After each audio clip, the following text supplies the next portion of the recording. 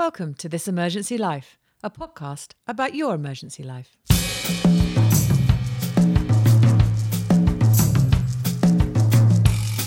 My name is Wayne Vondell. I'm a clinical nurse consultant in emergency at Prince of Wales Hospital in Sydney, New South Wales. I'm also the Associate Executive Director for the College of Emergency Nursing Australasia, and I also chair the Professional Standards Committee.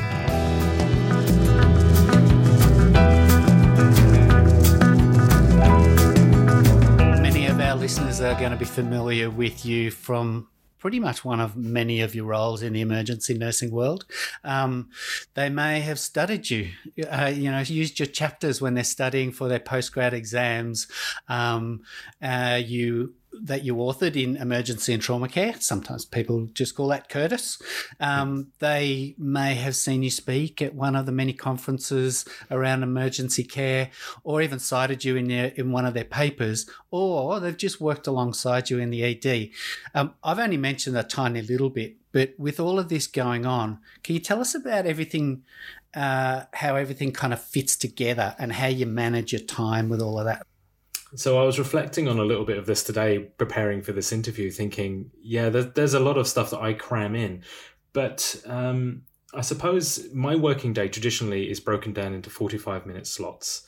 So I know that I can be productive in those sort of aspects. And I look at jobs or tasks or areas of interest or projects that I want to be involved in, and I look at them in through that lens of 45 minutes. But in saying that, not everything gets done, and it's taught me a lot. It's taught me a lot about myself in terms of planning. I achieve 2 or 3 major projects a year because you need time either side. I also supervise and share students with their work in doing their Masters of Emergency Nursing or their Nurse Practitioner Masters. And those things are a part of my daily life. I would be lying if I said I got everything done during my business hours. I don't. I'm up at 5 o'clock in the morning. I'm in the office by 6, and I've done most of my work by 9. And then, of course, then the emails come in. So I've stretched my day a little bit, and I think most of us have done that in some way, shape, or form. During my first Masters, we had 3 children, and wanting to be a very present and active father, trying to balance that taught me again a lot about time thieves, about things that do take away valuable, precious time. So I have to schedule, and I have to schedule really hard to make sure that I give my quality time to projects, to my family, and to students that I'm supporting. But yes, even COVID has taught me a lot about the limits that I face in trying to be productive. Work has ground to a halt a little whilst you're on the tools, on the shop floor. But even then, we still find time to support the college activities, to support craft groups, to be present for national bodies of work, to ensure that emergency nursing is represented and is considered in the development and articulations of policy, which would impact on us as well as the resources that we're provided. So I think I've committed the great sin of working before and after my working hours to fit everything in. But using opportunities like online, catching up with students for 45 minutes, it can actually save a lot of people a lot of frustration. So I do allow a little bit of flexibility to get things done. I'm interested in that 45-minute, breaking things down into 45 minutes. That's something that I've struggled with heaps. I will set aside an hour maybe for this and then another hour for that, and that just gets pushed. Unfortunately, the things that get pushed to the side are usually the things that I need to prioritise for myself, and you tend to prioritise stuff for others. You mentioned there you usually try to output 2 major projects per year. What would you classify as a major project? So this might be a system redesign. It might be a systematic review. It's something that is definitely going to take a series of days or weeks to get started and to actually start thinking about how we're going to communicate this project. So typically, for example, if I'm doing a systematic literature review, I know that's going to take me 4 to 6 months to do. These things don't just happen overnight. And writing is an art, it's a craft, it's a painful one because, you're trying to get the message as clear as possible. I've also done things such as organising education events, but again, these things take time. I think productivity bias has been sat on my left shoulder. Everything that I've done since I've been part of the Australian emergency nursing sort of community, we sit there and we think, oh, I can knock that out in a day or so. But when you start and you see the depth and you see the time slipping away, I think you first need to be honest with yourself. And I've worked out that 45 minutes is my peak, and then I start to break things down. So I get to that end and I'm not so frustrated. But yeah, 2 to 3 major projects a year. That also then gives me more flexibility and freedom to be available for people who need smaller aliquots of time to get some assistance. Yeah. Well, I think we all think we're a lot better and quicker and more productive than we are. Just like when you get a quote from a labourer about doing some work around your house and they say, yeah, it'll be done in a month. And then 4 months later, it's still happening. And we all do it. We all think that, I could do that in an hour or two. That's amazing. You also mentioned there about national statements and national working groups. You're currently representing CENA and the emergency nursing as part of the National COVID-19 Evidence Task Force Guideline Leadership Group. Those of us in CENA get updates about the task force pretty much every week and have some idea what's going on there. For the rest of those who don't, could you tell us about the task force and its role? So the task force role primarily is to engage peak professional bodies across Australia, and it's about focusing on members that are clinically active and to coordinate the data coming from studies being produced globally. Now, obviously, COVID-19 has been a tragic infection that's caused devastation globally, and Australia has by far been quite lucky in how it's managed the impact of this disease. However, one of the first areas that we look for is what's the evidence. How do we keep our staff safe? How do we keep patients safe? How do we keep those people in communities safe that we don't want to be introduced or exposed to this disease? Obviously, when this first got announced back in November, December of 2019, it did catch a lot of people unawares. People were trying to publish evidence, they were trying to publish findings, and obviously when time is of the essence, the credibility and the clarity of by which those findings come about can be questionable. So this peak group looked at doing evidence synthesis and evidence surveillance. To date, the various working groups, and there's pediatric geriatricians, there's infection prevention control, there's a whole host of them that CENA has either got representation on the executive committee, which is Dr. Julie Morfitt, there's myself on the guideline leadership group, and then there's various senior members on the subspeciality areas.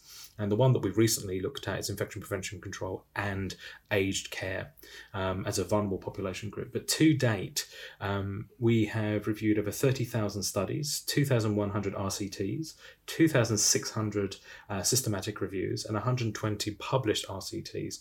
Now, all of this evidence has to be crunched and it has to be analysed and it has to be communicated in a real-time fashion. So clinicians making bedside decisions about how do we modify the disease's impact on this patient, whether they're mild, moderate, or severe. What is the best evidence? That is the role of the COVID-19 Evidence Task Force, is to bring that to people's fingertips.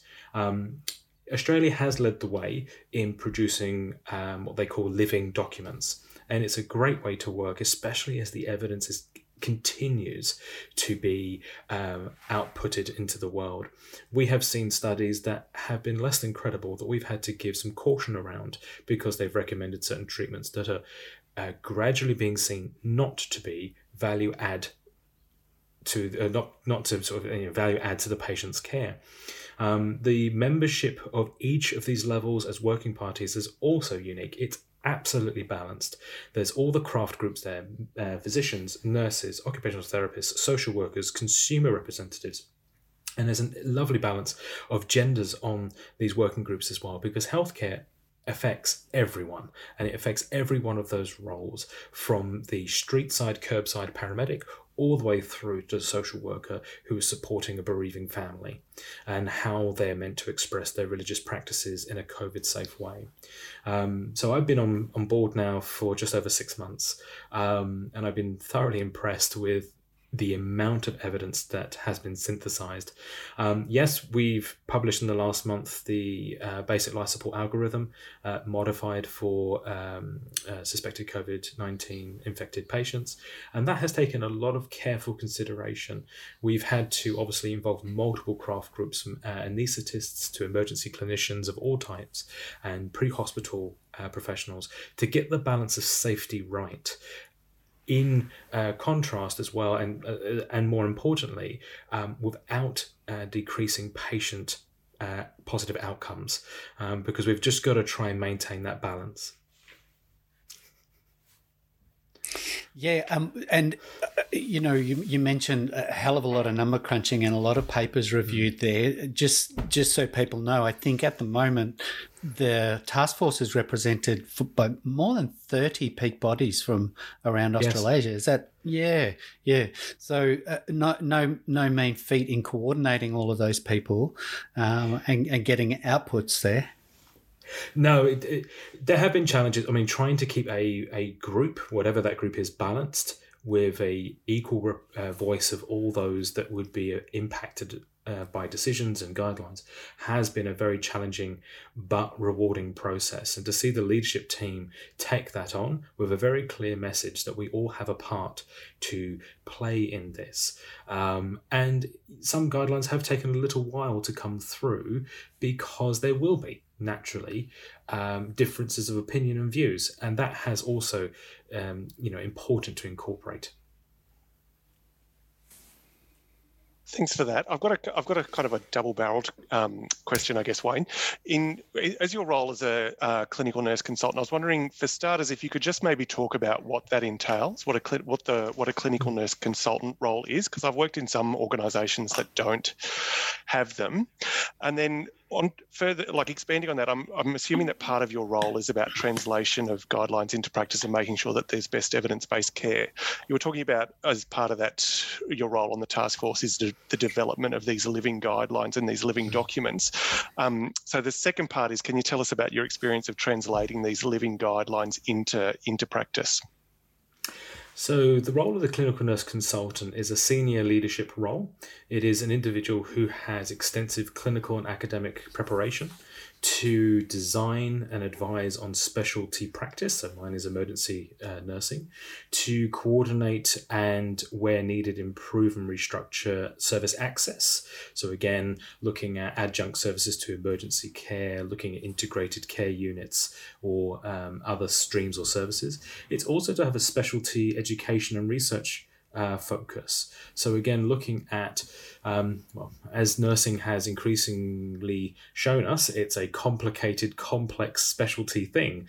It's not your pre-registration training, gets you so far, but then there is this specialty layer that needs to be delivered. And the CNCs are responsible for ensuring that the practice at the bedside reflects the best possible standards of that specialty, and the individuals delivering that care are trained and appropriately developed so that care can be transmitted safely.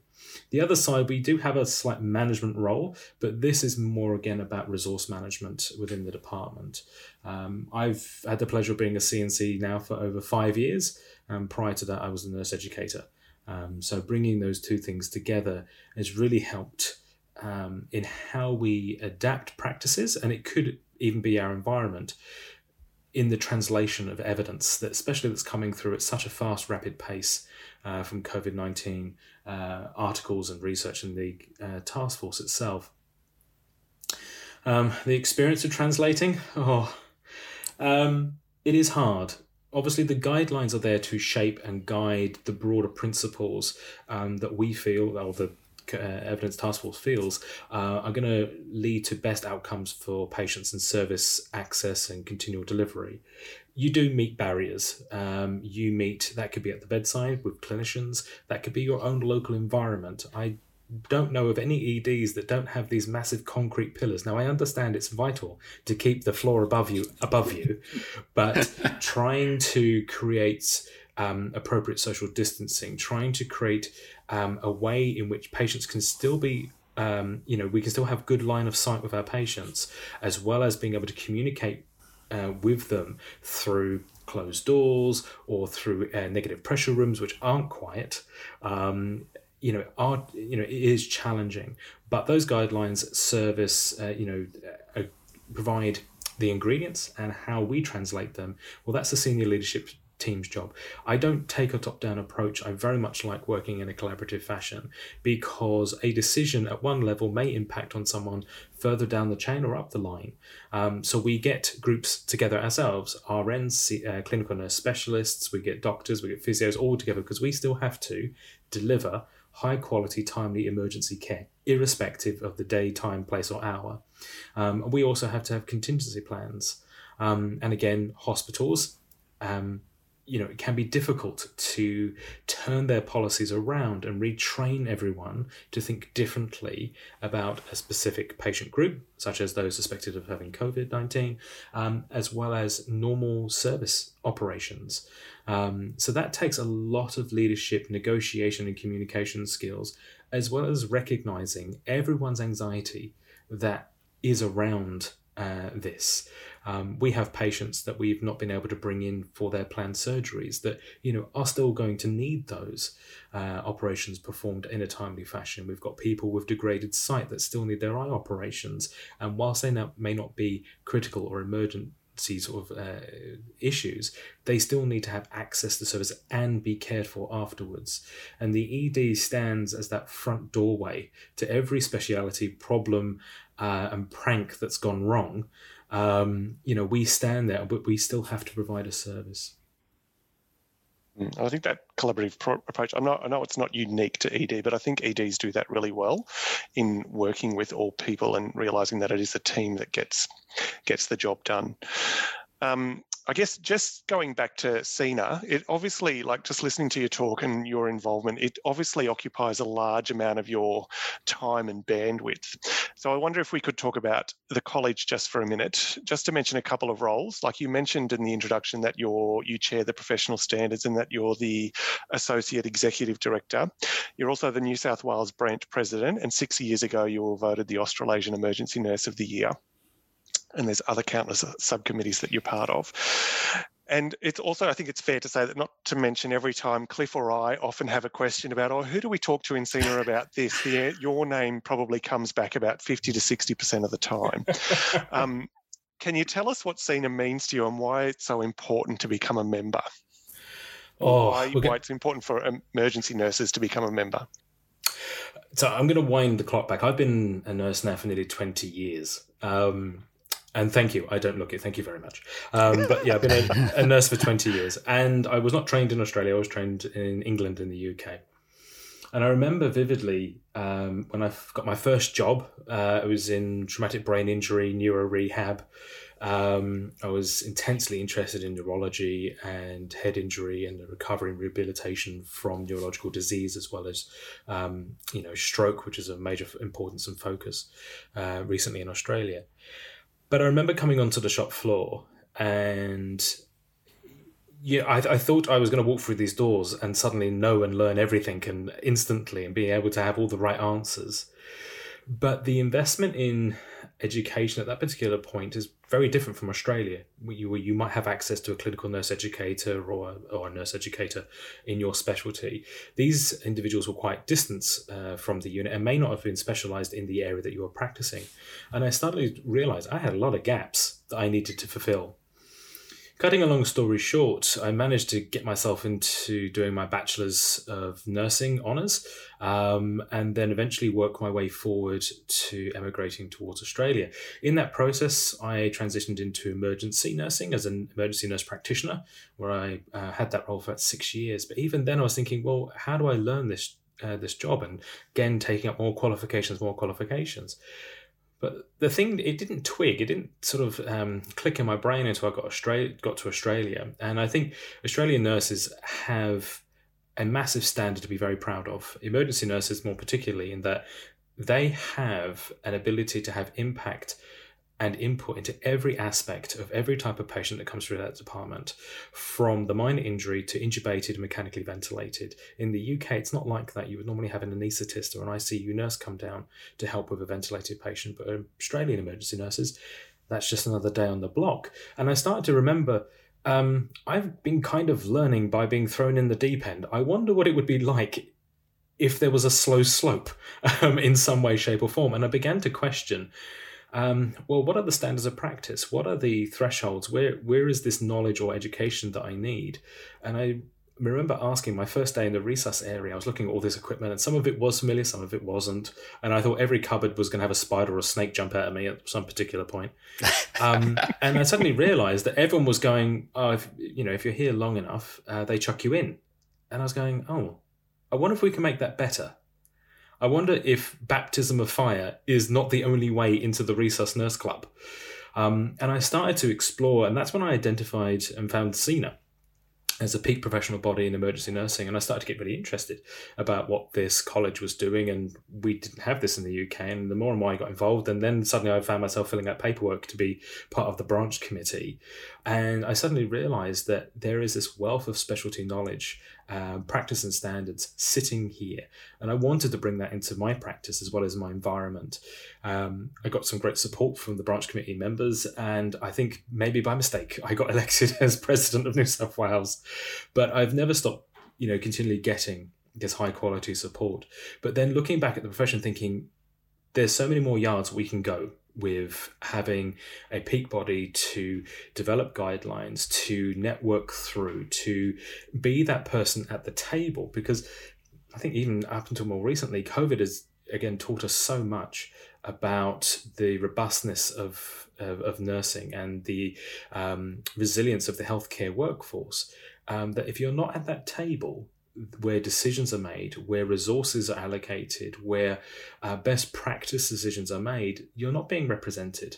So I doubled my efforts and energies into the college, and then found myself being elected to Associate Executive Director. And one of the key elements of my vision is to actually promulgate the aims and objectives of the college, which is to provide the base sort of benchmark of expert emergency nursing practice. Because I felt we have so many more nurses coming into the workforce. The pre-registration training prepares you well for the differentiated patient, but the very nature of the emergency nurse is to be in the undifferentiated situation, context, and the patient themselves. And there's a great wealth of skills there. And I often think, and even thinking about some of the sort of political messages around nurses, we're not all the same. We have unique skill sets, we have unique knowledge sets, we have unique expertise. And my concern is that the emergency nursing skill set, knowledge and expertise will be underrepresented if there is not a peak body there to champion that. It takes on average about 4 to 5 years to train and consolidate a new entry nurse into emergency nursing because of the breadth of our skills. And the college, to me, provided the engine to drive that. So it is really important that people consider becoming members of the college. There are many aspects to the college that people might find of interest to themselves, whether it's looking at education, whether it's looking at developing specialist practice guidelines, whether it's looking at developing the next education strategy, or whether we look at nationally standardizing triage training. There is a lot for everyone to get involved in.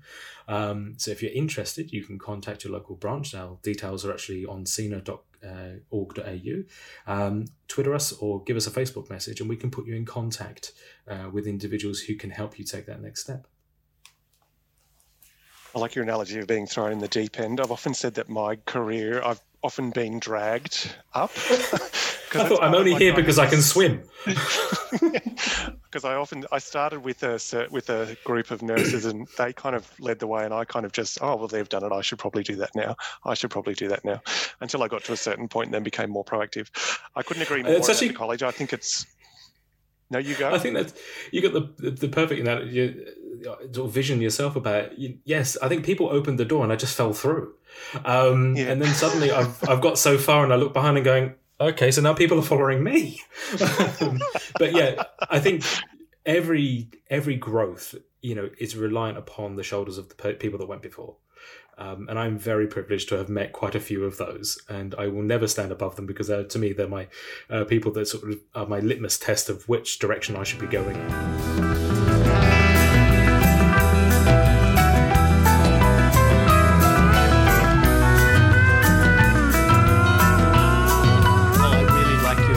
Statement about if you haven't got a seat at the table, you've got no voice.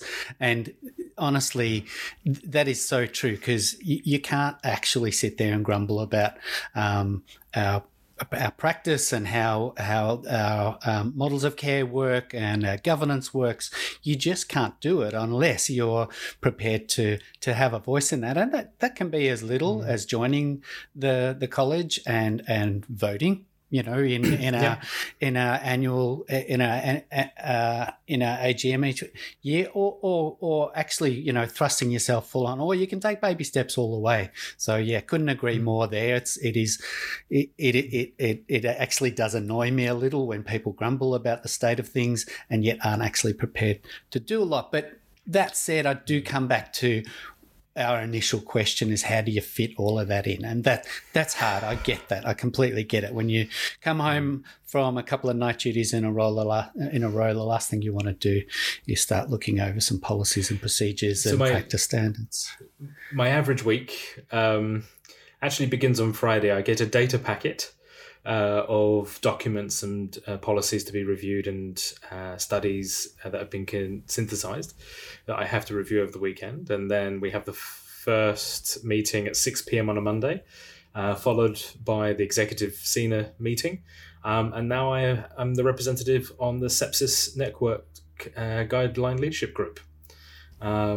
And it's not just me. There are many other SENA members. We have a paediatric specialist emergency nurse who's championing paediatric sepsis.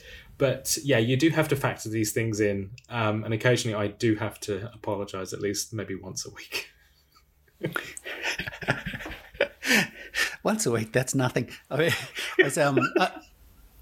something just came to me. I noticed there was an expression of interest for membership on the task force recently. Did you want to spruik that, or has that already been filled? That was for the Infection Prevention Control Working Group. And that has been closed and filled now. Yes, and I think we got over 50 people from the college that actually expressed an interest to join that specialist working group. So it was good. Fantastic. We might spin away from being religious about the college just for a minute. And most people don't know that also thrown into all of this, you're also quite a prolific researcher and publisher, not to mention that you're currently doing a PhD as well. Okay, so just before you answer that question, I'll let that sit with the listeners for a sec about the amount of workload you've got on.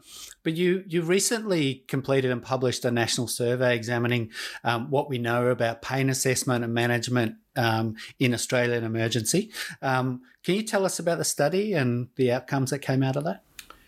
Sure. So this study was focusing on the capacity of emergency nurses to provide pain relief to patients who present to ED. And this was built around a unifying concept, which is that nurses are the first and primary contact point for every patient. It doesn't matter what speciality you're in. You're the one that's most present. You're the one that's continuing to observe and to provide guidance to the patient as well as administer therapies. So I wanted to look at the emergency nursing role in this. So we did a Delphi, and we had over 14 specialists join us on that. This was a real-time Delphi because, as you've already alluded to, my workload, I ain't got time to wait around 3 months to get a iterative survey done through 14 people, plus or minus any other life-changing issues that seem to crop up this year in 2020. So real-time is you have a month to access one survey, and you can continually alter, change, upvote, provide input to different questions. And at the end of it, that is your survey. That's the survey that's going to be released into the ether of Australia. So we sent this out and we coincided it with Emergency Nursing Week because we wanted to give really special focus to the roles that emergency nurses undertake and their capacity to have significant impact on the patient. So we did this using social media. We did this via the college's membership database. We also did this with me standing outside the main doors to the main hall at the conference, and you couldn't get out unless you took one of my postcards. But we got just over 450 responses, and over 40% were from college members, which was fantastic to see.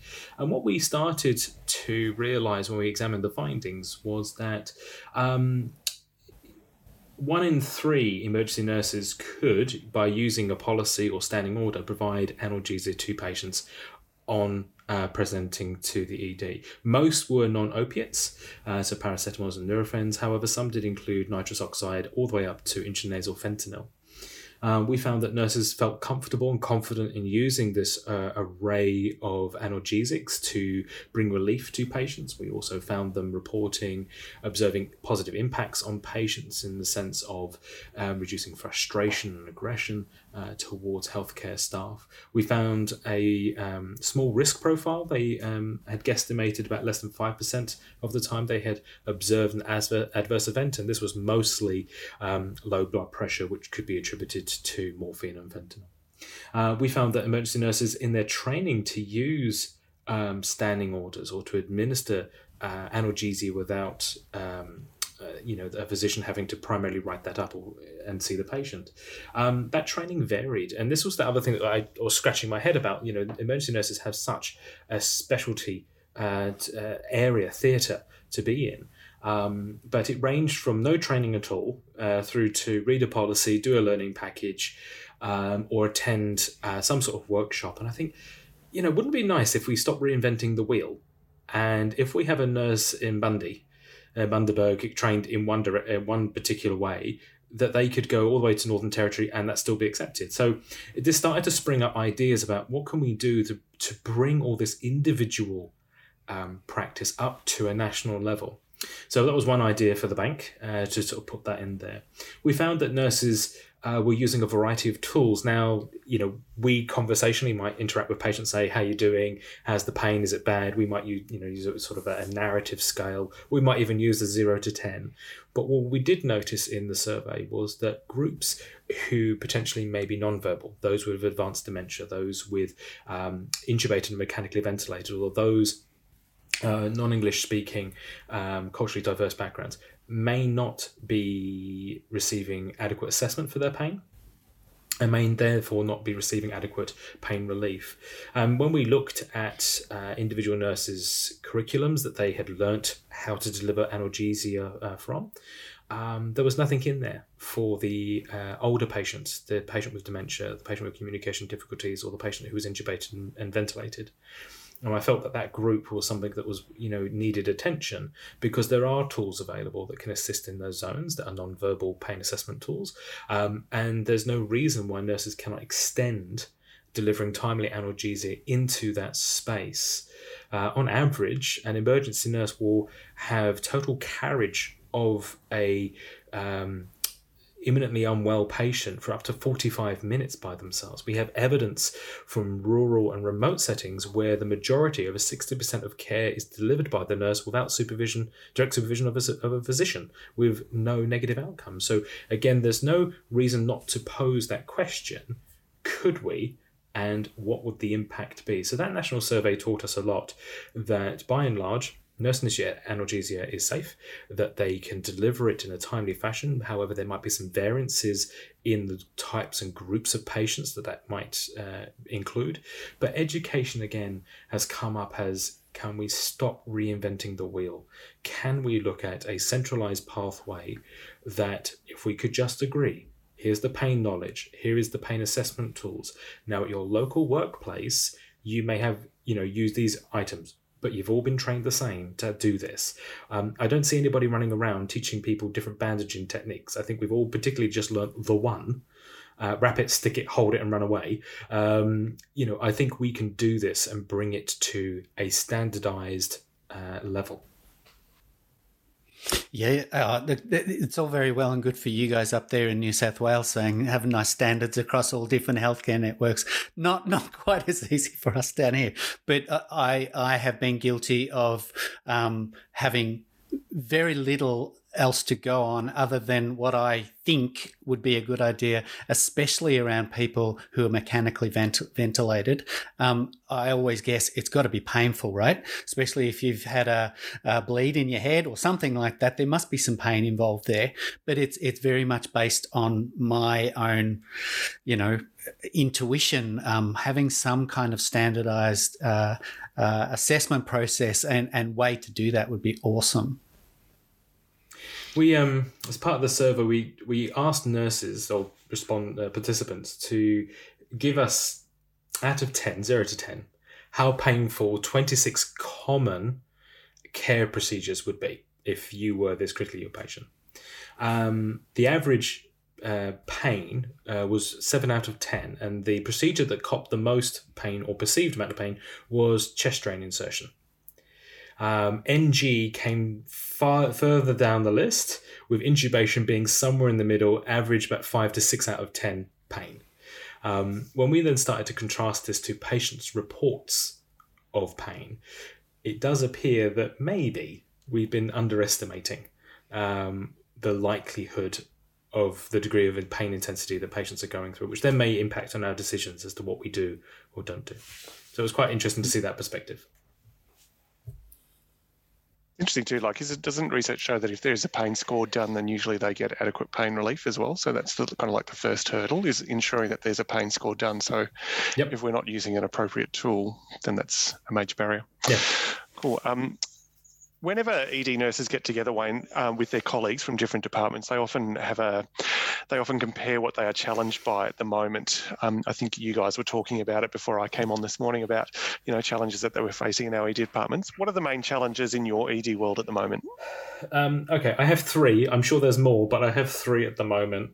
I think first and foremost, vulnerable patient populations, and the one that I'm challenged with at the moment and we are beginning to unpack is suicidal ideation and self-harm, and ensuring rapid access and follow-up to prevent that suicide. I'm fully on board with the New South Wales target of towards 0 suicide. We are seeing this occur in younger patient groups as well as over 65-year-olds for a variety of reasons, and one of those is social disconnectedness, aka loneliness. We're also seeing this in groups that don't have access to healthcare. So that's one of the things that we're challenged with at the moment, is how best to provide services and access and follow up for this group, because EDs are typically the primary point of contact for this group, and even for after hours psychiatric care. Mental health care, EDs are that sort of spot. We then looked across the state and we can see patients being held in EDs for extensive periods of time before they get access to that mental health bed. And some of those patients have to be flown from one ED to another, which impacts on their welfare. But also it's something that's really unique to Australia, the geography, the landmass of Australia, and getting people from what seems to be just down the road and across over the other side of the hill to what can actually be over a 200, 400, 500k journey to an acute mental health facility. So that's one of them. The second one, and this one again is of equal challenge, and that is access block and delays in accessing care. It's not gone away. I know communities responded amazingly well with accessing other care services for their symptoms. EDs were safe to come to, and we did see people probably stay a little bit too long at home before realising that they were deteriorating and actually needed emergency care services. But we're already starting to see alarm bells going off with ramping, with access block and patients deteriorating in non-clinical spaces. This is very challenging because it's not just ED. We often tend to be seen to be the bottleneck, and the emergency care or emergency treatment performance or NEAT target, whichever one you've currently got, isn't ED centric. It's actually whole of organisation, and it's whole of system and whole of government as well. And CENA sits in these spaces. to help look at how resources can be built. Can we look at getting access to different services, so that the more critical patients go through to ED and the less critical ones can still access that same quality healthcare, but in a different way, in a different fashion. The third one, this is a bit of a personal one, is men in nursing. I know we sit here with all three of us, but men in nursing is something that I've often felt is a challenging area. Nursing is for everyone. It's not a discipline or an art or a science, whichever sort of angle you come from. It's not just for one gender and not the other. There is so much that men can contribute in the care of patients, as well as in that sort of community of care. So yes, I'd like to see more men in nursing if possible, because it is something for everyone here. So you think your challenge is that actually there's just not enough men? No. What do you think we could do about that?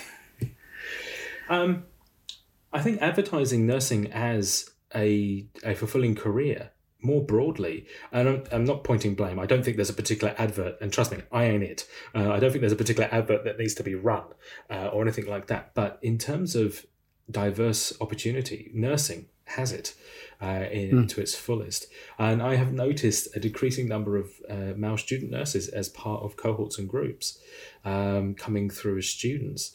Sort of scratching my head as to why this is. And I think that needs to be explored because it also ties in with the future of the nursing workforce. We are going to face a shortfall over the next 10 years. And I actually think that shortfall is probably going to come a lot earlier because of the impact. One, because of the massive fires that happen, and two, because of COVID and the disruption to the economy and everything else that's come through. So yes, I'd like to see more men enter into nursing and emergency nursing, of course. But I think this is going to back onto that whole of workforce issue, which is that we are going to have a shortfall soon. And it's going to be very difficult to ensure that quality, safety and consistency is there in what we do at such vulnerable times in the ED. Sorry, John, did you have a question there? I was just going to say, it's interesting. Last year, the Department of the Chief Nurse did that review in nursing education, and one of the items for review was to look at men in nursing, or to increase the number of men in nursing. And I've just been trying to rack my brains. What were the outcomes of that? I read it a few months ago, and I can't remember. So anyway, it doesn't really add to the conversation. Answer the question: how do we improve the number of men? I need to go back and look at it. Okay. Cool. Thanks, Wayne. Yeah. So come on, fellas. Join us. It's an absolutely amazing and rewarding and such broad scope for different avenues that you can go down in. Yes. We don't want to finish on a low note of the challenges. I'd like to know, is there anything in your ED world recently that's made you happy or proud or really encouraged by what's going on? So I was fortunate to, obviously the team that I work with, we do a year review where we get all the pictures, all the social media posts that are appropriate, and we look back on all the many, many things that we've done in the department, and then we blend that with other EDs, because a lot goes on between those doors. It's a world that, most people don't want to see the inside of. Few are blessed to see and work inside there and to make life-changing decisions and actions. So we started to compile that for this year. Now, I know 2020, don't want to finish on a low, and it has been that year that we probably want to forget, but it is the International Year of the Nurse and Midwife. And I know the impact of COVID has hurt more people than I could count and more deeply than I could know. But it was a mirror to the healthcare profession and to emergency nursing to show what camaraderie and what sort of energy and ingenuity that we could come together with to outsmart and beat something that, was threatening communities in more ways than just health, with shutting down of businesses and such like. So sitting back and looking back at all those photographs, yes, we tore our ED apart. We put false walls up. I think everyone else did. We got special curtains. We made markings on the floor. We got doctors' hand hygiene up as high as it ever possibly has ever been. We ran out of alcohol hand gel. Suddenly cleaning probes of ultrasound machines was important. We went through all of this, but we did it together. And I think that's an amazing energy, an amazing sort of vision that I'm very cherished and blessed to have been part of. I've seen people step up to the plate, learn new skills, persevere with challenges in a way that I don't think I've ever seen in the last sort of 20 years of my career. And it's been a very galvanizing sort of reflection to see, and I am sure this is visible everywhere else. I've had a privilege of seeing multiple EDs as I'm sort of whizzing around New South Wales, but also across the state lines when it was permissible. Emergency, we just get the job done and we make it look good when we do it. It's an amazing thing, I think, to see people on the other side. Now, I do know that people have been affected this very deeply. But the other thing that I have seen is communities of nurses coming together. I know that we've lost nurses through this, but the community has come together to help everyone out. And even the community around us, not alone the nursing community, have come together to help. So yes, it made me very proud to turn up to work, and it seems even prouder to see these memories that are there as a testament to what we can achieve when we are stubborn and single-minded and focused on an issue that we want to beat. Not to say that emergency nurses are not competitive whatsoever. Such valid things to be proud of. Thanks so much, Wayne. It's been amazing, and I think we've only scratched the surface of what we could talk to. I do know we're getting you back in a few months to talk about some other stuff that we'll announce relatively soon. But for the meantime, thanks so much, Wayne Varndell. It's been a pleasure. Thank you very much. Thanks for squeezing everything into your busy life. It's greatly appreciated. Thank you for setting the bar really high. Thank you very much.